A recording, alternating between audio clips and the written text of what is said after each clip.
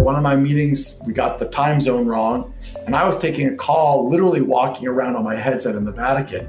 It was like a perfect example of, as the owner, founder, the buck stops with you. My wife was sort of shaking her head like, boy, you're an asshole.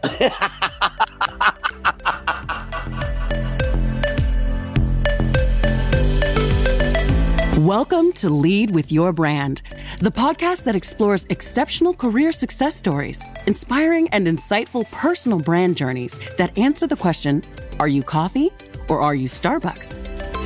Fascinating conversations with leaders about their career breakthroughs from entertainment, tech, media, and more. You'll learn how they've turned up the volume on their brand to unlock success. Firsthand, uncensored, and real, as told by people who've been there. And plenty of inspiration and practical tools to help you lead with your brand every day as you drive towards your next career breakthrough. And now, here's your host, personal branding expert, diversity advocate, and keynote speaker, Jason Patria. Hey everybody, it's Jason Patria, and you are listening to the Lead with Your Brand podcast, which is the podcast for folks just like you who are looking to show your value. Turn up the volume and lead with your brand every single day. Well, we have an awesome guest today. It is Harry Kargman, who is the founder and CEO of Kargo, the leading mobile brand advertising marketplace. But before we bring Harry on, I want to talk a little bit about what is getting in your way, right? Now, every time we think about our brand, every time we think about our career, I want you to start thinking about what is that one thing that is getting in your way. Oftentimes we look so far into the future that things become difficult and blurry, but I want you to think about just one thing. How can we focus? What's one thing that is getting in your way of getting to where you want to be? How can you look at what that gap is? So yes, we all want to have a great career plan, but what's something you can do this month to get you closer to your next career breakthrough? What is getting in your way? What is holding you back? Is it that you're not being focused and strategic? Is it that you're not listening to feedback? Is it that you are not super serving your career audience of raving fans who are the folks that are most likely to sponsor, amplify, and help you get to the next level? So that's your challenge this week. I want you to think about what's that one thing getting in your way and what can you do to change that? And I'd love to hear from you on social media at any of my platforms at Jason Patria. Just direct message me and tell me what's one thing that's getting in your way, and we'll share it with some of our listeners. I'm super excited about our guest, Harry Kargman, today. He is the founder and CEO of Kargo, the leading mobile brand advertising marketplace. Now, I actually met Harry at LGBTQ plus Pride in New York because his company Kargo was a entrant in the Pride Parade with my company, NBC Universal. And while he's an amazing executive, he is also the husband of the amazing Jill Kargman, who is a best-selling author, star of Bravo's Odd Mom Out, and of course, a fan favorite on the Lead with Your Brand podcast. Now, Harry was named the EY Entrepreneur of the Year back in 2016, and under his leadership over the last 15 plus years, Harry has transformed Kargo from a small startup into one of the advertising industry's fastest growing and most innovative technology companies. It was even announced as Inc.'s 500 winner in 2015. Now, Harry sits on the Advertising Council Board of Directors, and his experience building Kargo from the ground up has given him a deep understanding of the latest trends. He's a frequent speaker and panelist at CES, IAB, Advertising Week, the Web Summit, Cons, and other advertising and technology conferences. And he's even been featured in the New York Times, on the Today Show, Ad Age, Bloomberg, Fox Business, and the Wall Street Journal. We'll be back in just a couple of moments with Harry Kargman.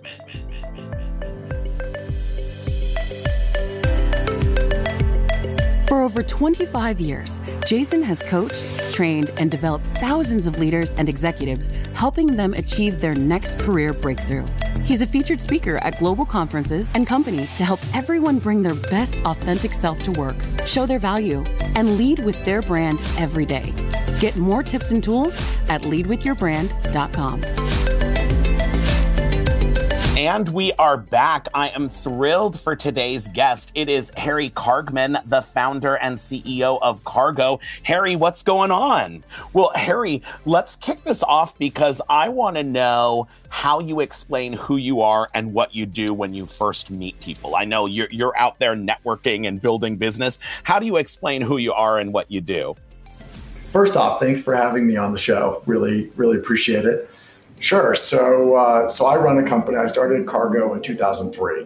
Kargo is one of the largest. We started out mobile, but it's one of the largest advertising marketplaces, digital advertising marketplaces. We connect great publishers. We put tech on their pages that allow us to make what we think are the most impactful, highest end formats available to major advertisers, all the brands that you know and love, whether it's Procter & Gamble or Unilever, Coca-Cola, Walmart, across the universe of the NBCs and CBSs and Viacom and Scripps.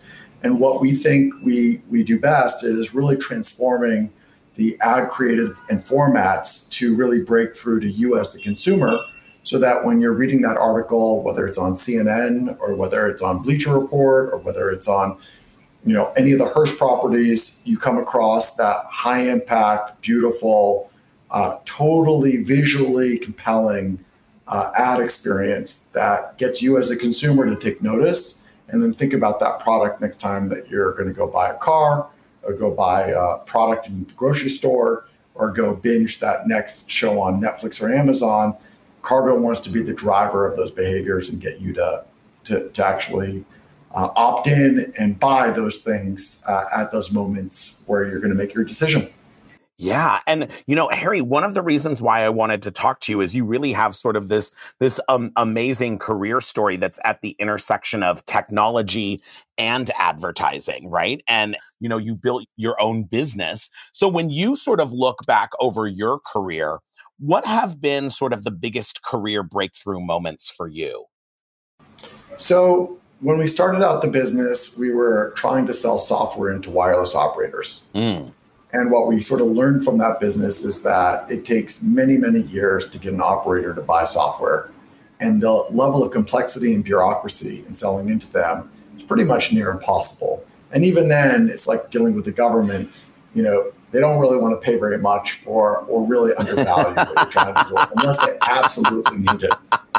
So that was not a great business to be in, suffice it to say. And we had to pivot. And that was sort of one of the key learning experiences. The business that you're in today may not necessarily be the best business that you can be in. And you have to be open and reflective around where is there really the biggest opportunity and make the changes necessary to advance your career and advance the company into an opportunity where there is more fertile ground. Mm-hmm. And so we made a pivot from there to really working with large media companies, and we built, host, and managed their mobile sites. We also provided ringtones and images, and ringtones and images wasn't a business that I necessarily wanted to be in, but it kept the lights on. Oftentimes, There's those trade-offs between being in a business that probably long-term doesn't have sustainability, but at the same time, it's really important to funnel dollars so that you can hire people and you can keep things moving in a business where you think there's greater opportunity, but maybe there isn't the revenue stream there. Yeah. And so we started building, hosting, and managing sites for major publishers. Made a little bit of money there. It worked out okay, making all of our money from ringtones and images. And of course, the iPhone comes out, followed by the Android device. Mm-hmm. Two things happen there. First off, if you have an iPhone, nobody's downloading or buying carrier-based images and ringtones. That whole business went kaput, gone. So think about your revenue stream just totally disappearing. And the second thing that happened is all of the subscription revenue that we had from the mobile sites of major brands no longer was applicable. And again, people on iPhone expected content to be free. So it was this existential moment where if we didn't figure out the next business model to pivot, even though we were getting lots and lots of new users coming in on iPhone, we were dead. So what's the obvious place you go when you have lots of traffic and you're owning and controlling the sites of major publishers? The only business that's available to you is really advertising. And we made that pivot somewhere around probably 2015, 2016. Actually, long before that, 2012, let's say. And we went into this period of extraordinary growth because brands realized that if they didn't reach consumers on the phone, they were missing probably one of the more important screens at the time. Now, I would argue it's the most important screen, but at the time, it was a more important screen. TV and desktop were by far the leading companies out there. And so figuring out how to service those clients that were looking to put advertising on there was something unique and differentiated, especially since you hosted and controlled the sites themselves. That was sort of the aha moment, the pivot that put us into a business that was growing 100% year over year for a period of about 6 years. And really grew us from single-digit millions to over $100 million of revenue. Wow! And that all happened over a 5-year period of time. And so it was a rocket ship. Then we faced some headwinds, and then we're now on this next rocket ship where we grew, 40% last year in COVID, and now we're up about 70% this year. Wow! But we're looking for new business areas because we know that next pivot is probably right around the corner.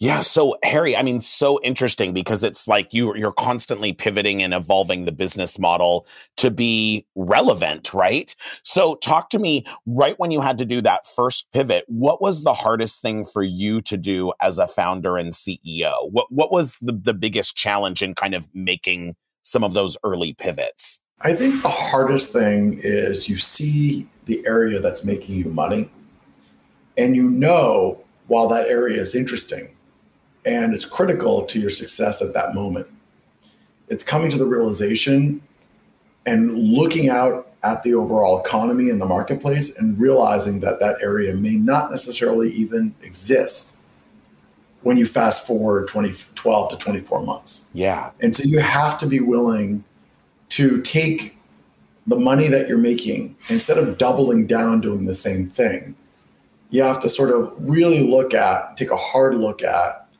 what's in the overall market available to you as a path to go in. And you have to be willing to take that leap and make that investment in that new area that you see as the obvious, you're running to where the puck is, or skating to where the puck is. Yeah. You're not playing the puck right in front of you. And so making that commitment when you see something obvious, not trying to actually just, build a moat around the existing business, batten down the hatches, because chances are the sea's going to wash over you and you're going to go under. So you have to make the commitment to set the boat in the right direction, and you don't veer off from it, even though that might not necessarily be the bread and butter business that you're in today. So that's the key. The key is be willing to change when you recognize that existentially the business that you're in and making you the money is not the business that you will be in, or you could even stay in 1 to 2 years out. Yeah. And so you talked a lot about having this willingness and this ability to change the business model. What are some things that you had to do as a leader from, your own actions and behaviors? How did you have to change in order to pivot with those models? Well, I think, I've seen over time that there are many folks who are more conservative in nature, and the idea of that pivot or change, or the investments that you need to make, or the risks that you need to take, it's just not in their constitution. So as a leader, you either need to get them to realize that they need to back off and let go and let you make mistakes if that's what's going to happen. Even company ending mistakes, if that's what's going to happen. Yeah. Or you need to come to a realization of that timidness being a real handicap for the company, and be willing to have that hard conversation with the understanding that they may be at that point lost to the strategy, lost to the future, and frankly, lost as a partner and as an employee going forward in the company. And that is a scary thing, especially if you have people that have been with you a long period of time where you feel like there's loyalty there. Being willing to let go and be willing to sort of say, this is where we're going. We all have to march in that direction. And if it's not in your nature to really get behind this and to cheer it on and to root for it and to spread it inside the organization, if you're going to be a curmudgeon, or if you feel like you can't get behind it because it's too worrisome or too scary, you have to be you have to be willing to let them walk away, or you have to be willing to push them out. And I think that's really something that I've learned, in the years that I've been doing this. I've been doing this 18 years, and there's people that have been with me from early, and there are other people, and they're willing to step up and change and evolve, and they're willing to sort of back my leadership and march behind me as I march in new directions, with the understanding that so far so good in terms of the pivots we've made. And then there are other people who are like, this is what I think we should be doing. I don't believe in the strategy or the change, and you got to be willing to let them go. Yeah. And I think that's the takeaway. So surround yourself with people that are aligned with the mission and the focus, that are cheerleading and that are willing to, willing to go with you into battle. And the people that have doubts, you have to let them go, even if they're critical people to the organization. Yeah, it's really about aligning your talent to that broader business strategy. So let's talk a little bit around your professional brand. So how would you describe your brand as a CEO? I need to do a better job building my brand as the CEO. Well, Harry, give me 3 words that you think describe you as the CEO of Cargo. I think the people see me as relatively fearless, even though it's careful. I'm careful about wading in instead of diving in head first, because I don't want to crack my head on the bottom.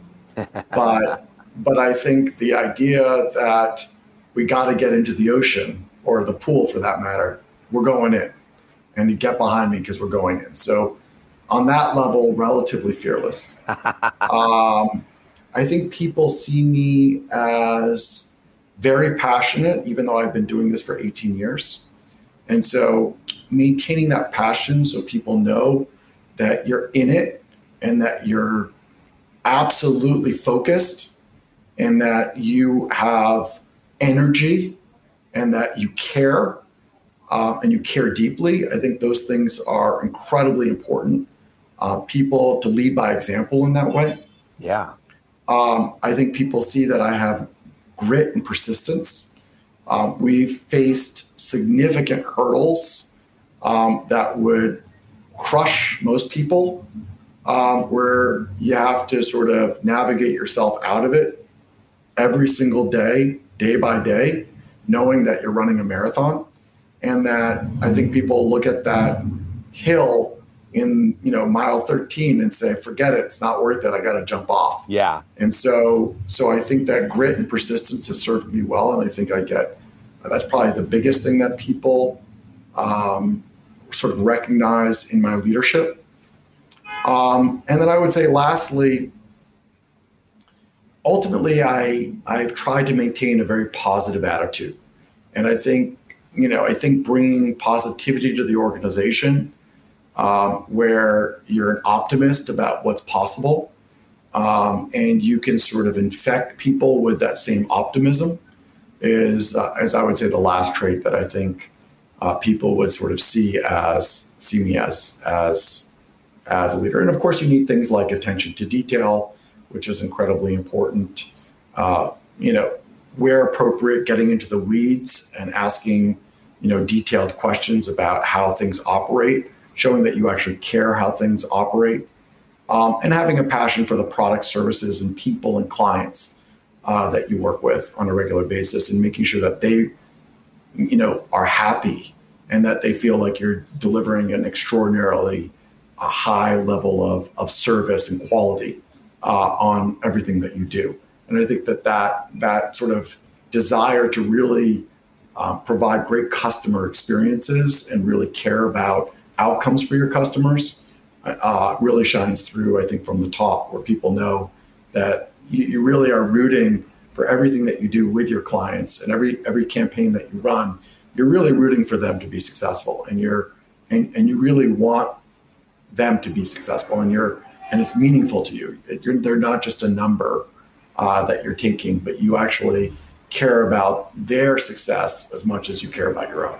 Yeah. So it sounds like for you, it's all about making sure that your clients see that you're really in it to win it for them, and that the whole Cargo crew is helping them get there, right? Yeah, I get upset when I get feedback that we weren't responsive or that we weren't creative about finding solutions, or that we took too long to get back to them, or that frankly a campaign didn't get the results that our clients were looking for. Really wanting to make good, put my money where my mouth is and make good on the promises that we made. And really stand for something. Really say, hey, listen, this is the part we play in. We believe in amazing editorial.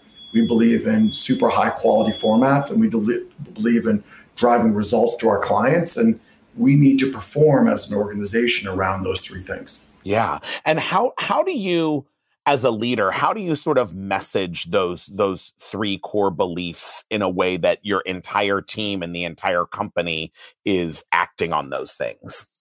I think they see it in how you talk to clients and deal with client situations. Really, leadership happens not when things are going swimmingly well. Leadership happens when things are going poorly, or you have to have the hard conversations. Yeah. And so I think, having a willingness within reason to try to make your clients whole when you make mistakes, be willing to have some level of flexibility if things go south, caring about the quality of what you do, and really calling out when things are subpar. I think getting people to recognize that there's a certain quality standard that you believe in, and you want people to be satisfied, and be willing to say, hey, listen, if you ever run into a problem, please pick up the phone or send me an email and let me try to solve it for you. Yeah. Making people feel that, you're the last line, if they have to go through a process where things are not working out, they can bring it to you, and that you're going to be compassionate and thoughtful about coming up with something, not just a hard ass and, a number taker. Yeah. So I love that you said leadership is really defined when things aren't going well, right? And how you handle them. Give me an example of one of those times when things weren't going well and you really stepped up to the plate, and maybe it was a defining moment for you as a leader. So when I think back, and I'm not going to point to any one campaign or client because that would probably not be fair. And of course, that'd be breaking NDAs.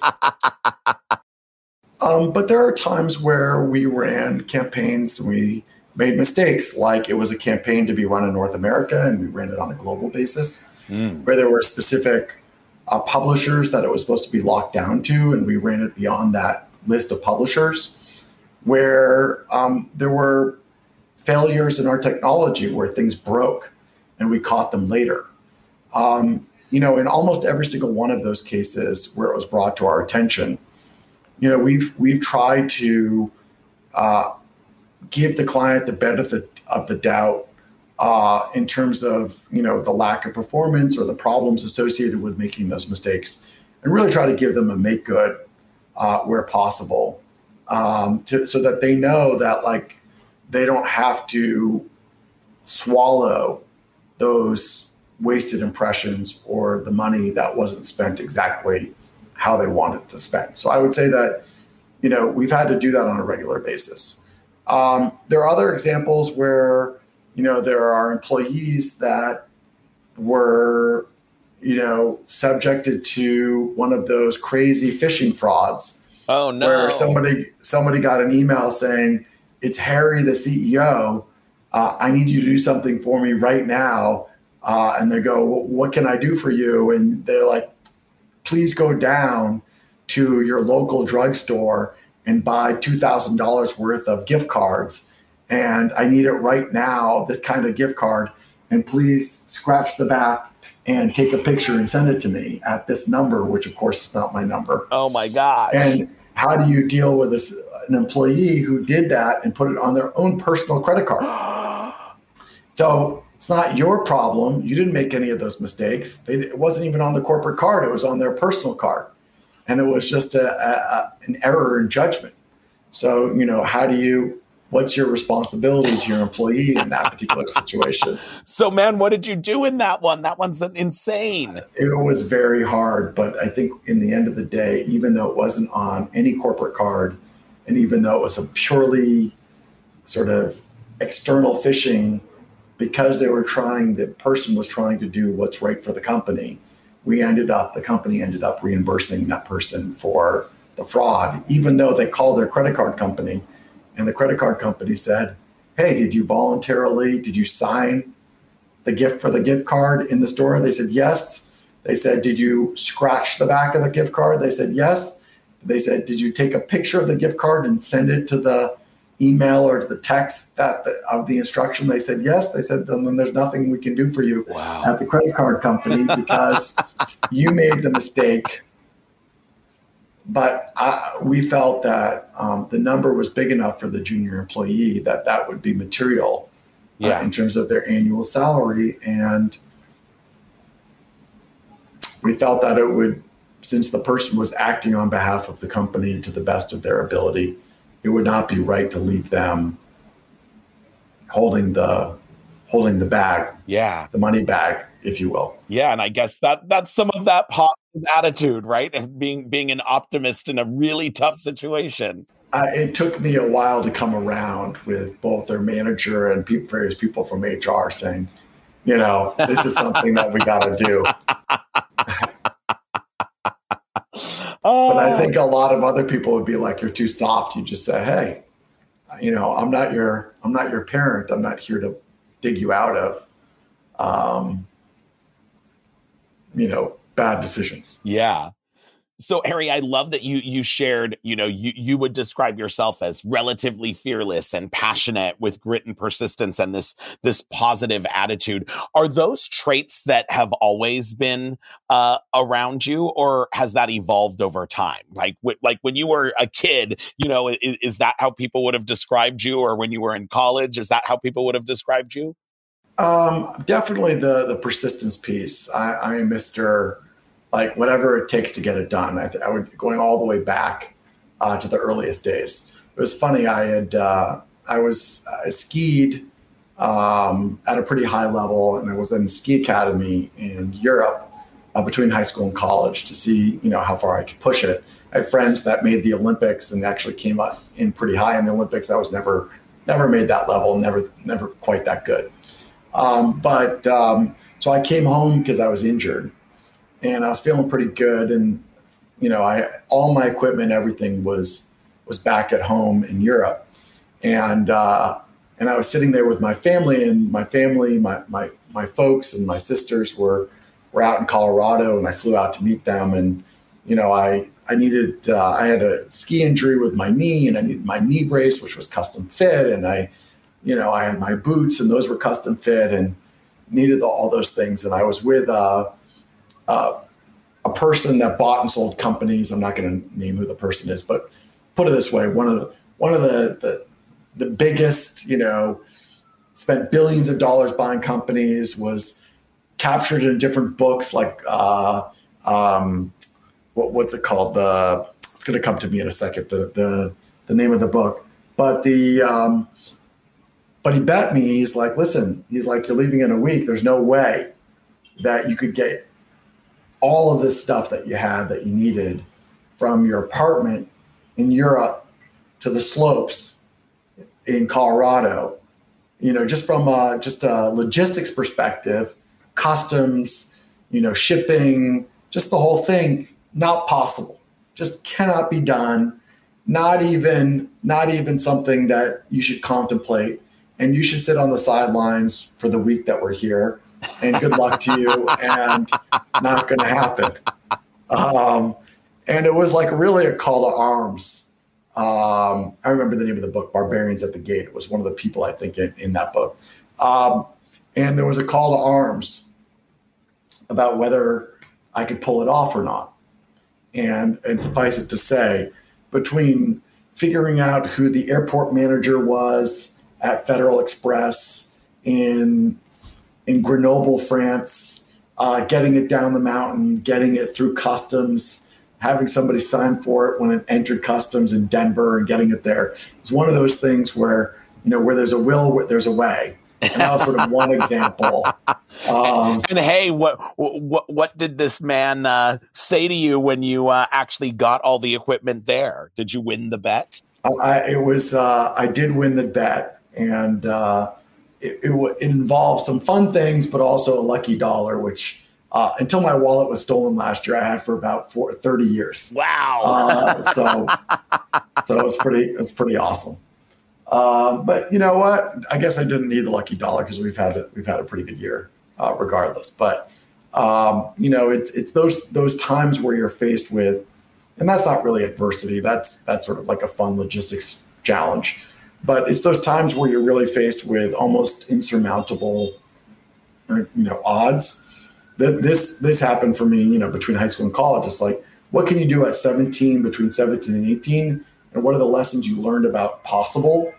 The word possible, then, in a smaller fish tank, that really sort of lead you to that similar question of what's possible at much greater stakes that you do in your late 40s. Yeah. So that's how we sort of think about. That's how I think about it. It's all training grounds. It's the things that you do on your paper route. It's the things that you do when you're a mini entrepreneur and you're a painter or a dog walker or you got your first internship. It's the grit and persistence that you learn then that you bring with you for the rest of your life. And the deeper that well that you can draw from and the more challenging the experiences earlier on, I think it gives you perspective on really what's possible later on.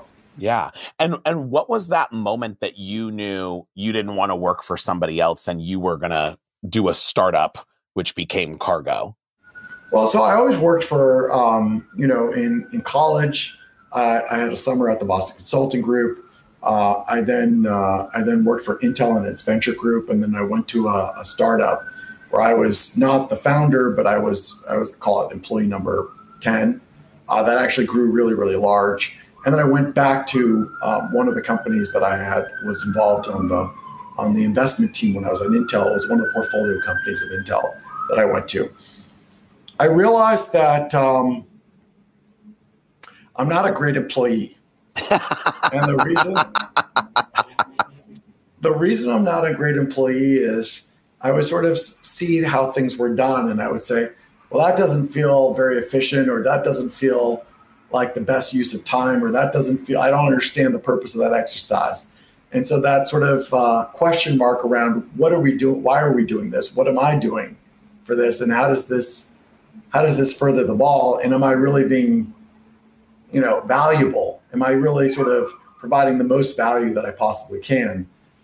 I think the answer for the most part in my head was that I wasn't using my time as efficiently as possible. I wasn't adding that much value to my bosses.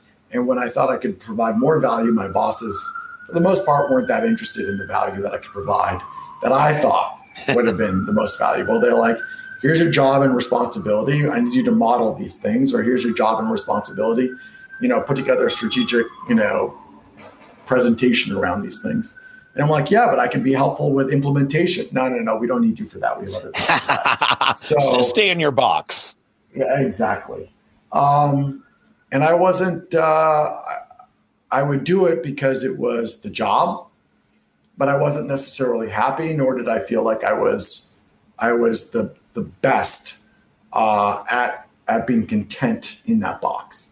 And so the only way to sort of get out of that box is to start your own thing. And then you have a whole other set of problems. You have problems paying yourself.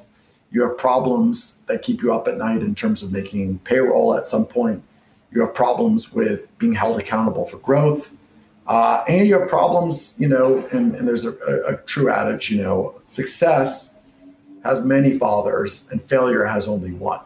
When things are not going well, you're the punching bag for the entire company. So there's lots of those trade-offs, plus the pressure. In the end of the day, it's all on you. If you fail, everybody's going to point at you.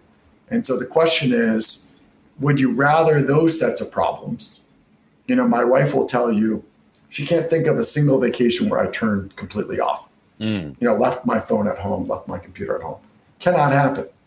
In the 18 years that I've been doing this, it just you can decide when you want to take your vacation. Yeah, you can be out of the office. You can work remotely. But in the end of the day, what's vacation? Vacation is just periods of remote work where you carve out hours of the day to do other activities, but then your head's still always in it. And I'll say, we this year in July, we were able, and it was a really wonderful. We got to Italy, and I took my oldest, who's going into her senior year in high school, and we had the best time. But one of my meetings, we got the time zone wrong, and I was taking a call, literally walking around on my headset in the Vatican. It was like a perfect example of, as the owner, founder, the buck stops with you. My wife was sort of shaking her head like, boy, you're an asshole. And I can just picture Jill saying that, right? Yeah. But what are you going to do? So talk to me a little bit around, the juggling act, because obviously you're a husband, you're a father, and the buck stops with you as a CEO. But how is it as a busy executive? How do you find that work-life balance? How do you still be a great dad and husband given everything else you have to do? Well, I don't know if I'm a great dad or husband. I sure try hard. I think I've gotten higher marks as of late than earlier in my career. I was definitely, totally unbalanced. I think now the ability to carve out time to take these amazing trips, to get away on the weekends, just as a husband, wife, where early in my career, I would have loved to have done that, but one, I couldn't afford the time, and two, I certainly couldn't afford it, period. Yeah. So now I can sort of afford the time and I can afford it, which is a good thing.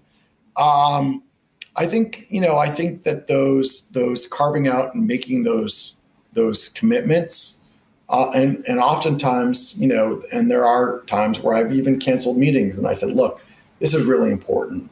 And I know that it's a bummer to cancel these things, but you got to cancel these meetings because this is important. It's important to either the kids or important to Jill, and I've done that. And so, I'm cognizant of those moments to be there and be present, and I think that's important. That's probably an important life lesson that I've learned. Just understand wherever phase you are, that there's those moments, and make the right decisions when you're faced in those opportunities. Yeah. So a couple of quick, fun, final questions for you. We were talking a little bit about your brand, but what is your favorite brand as a consumer? What can't you live without? What are you obsessed with? So I call them, that's a great product. That's my adage, and it can be small things and big things, but I'm like, that's a great product. I think the iPhone device is really, it's just a fantastic product. And I've gotten the little AirTags. I don't know if you're familiar, but it's these things that you can put on your car keys and your wallet and bags, and you can find it. I mean, what an unbelievable invention.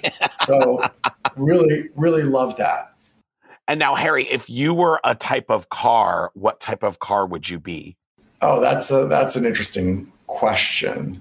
I would say, and I don't drive it, but I would say like an Audi RS6 wagon. And so why an Audi RS6? So from the looks of it on the outside, it looks like a very utilitarian vehicle. You know, it's high end, but it's not crazy. It's not a Ferrari. It's not a Lamborghini. It's not showy. It's not flashy. As Jill says, it's not a small penis car. But at the same time, it has a massive engine in it, and it's deceiving, where it's one of the fastest cars on the road. Based upon the scale of the engine, it's actually tuned in a particular way to be truly a high performance sports car. And at the same time, it has cargo room, so you can get your odds and ends and things into it. It actually has a little bit more storage. It has a little bit, not that I'm not talking about my weight here. I'm just talking about capacity. It has more capacity than the lightweight nature of a true sports car. So if you needed to get groceries or golf clubs in, you're not doing a Tetris act. It actually has some utilitarian nature to it.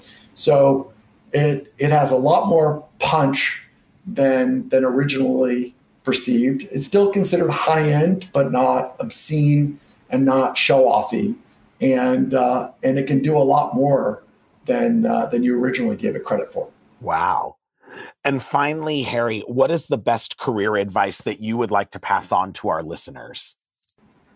The best advice is that your dream career will always have challenging things associated with it. There's no perfect job. And so you have to always be willing to take the bad with the good. The real question is, do you and can you find personal passion in what you do? Do you actually love what you do, even with all the warts and defects associated with that job? And if you do love it, then don't believe that the grass is greener by jumping off to doing something else, because oftentimes, almost in all cases, the grass is not greener. And so understand that if you have something good, stick with it, be persistent, and let yourself be fertilized by the opportunity and bloom into something great. So that's my advice to anybody. Now, if you hate what you do and you don't like the area, then get out as fast as possible. I love that. Well, Harry Cargman, thank you so much. It's been awesome speaking with you. Super fun, and thanks for having me on the show. Really appreciate the opportunity and looking forward to seeing this come out. Absolutely. And we'll be back in a few moments with my final thoughts. Are you tired of not being recognized for your work? Are you ready to rise above the rest and accelerate to the next level?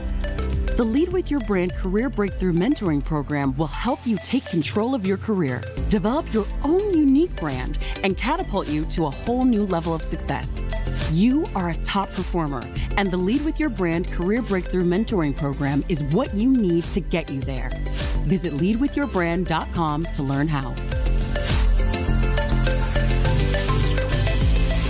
Wow, I just loved our conversation with Harry. He has got so much business insights that we can all really learn for, because ultimately it's all about taking risks. And as we come to the end of the year, I want you to think really seriously about what's getting in your way. As we come in to 2022, this is a perfect time for you to start doing those one or two things that are going to help remove some of those barriers so that 2022 is your year for an amazing career breakthrough. To be honest, there's never been a better time to make a career move, whether that's a lateral move, moving up, even thinking about working in a different industry or another division of your company altogether. Now is the time for change, but you're only going to be able to get there if you think about those things that are getting in your way. Well, thank you so much. That's been our show. I'd love to hear from you on social media. I'm at Jason Patria on all social platforms. Make sure that you're following the show on iTunes or wherever you get your podcast. And most importantly, ask yourself this question. In your career, are you coffee or are you Starbucks? You've been listening to Lead with Your Brand, the podcast that explores and uncovers exceptional career success stories and inspiring personal brand journeys with your host, personal branding expert, diversity advocate, and keynote speaker, Jason Patria. Remember to subscribe on iTunes or wherever you get your podcasts. Visit us at leadwithyourbrand.com.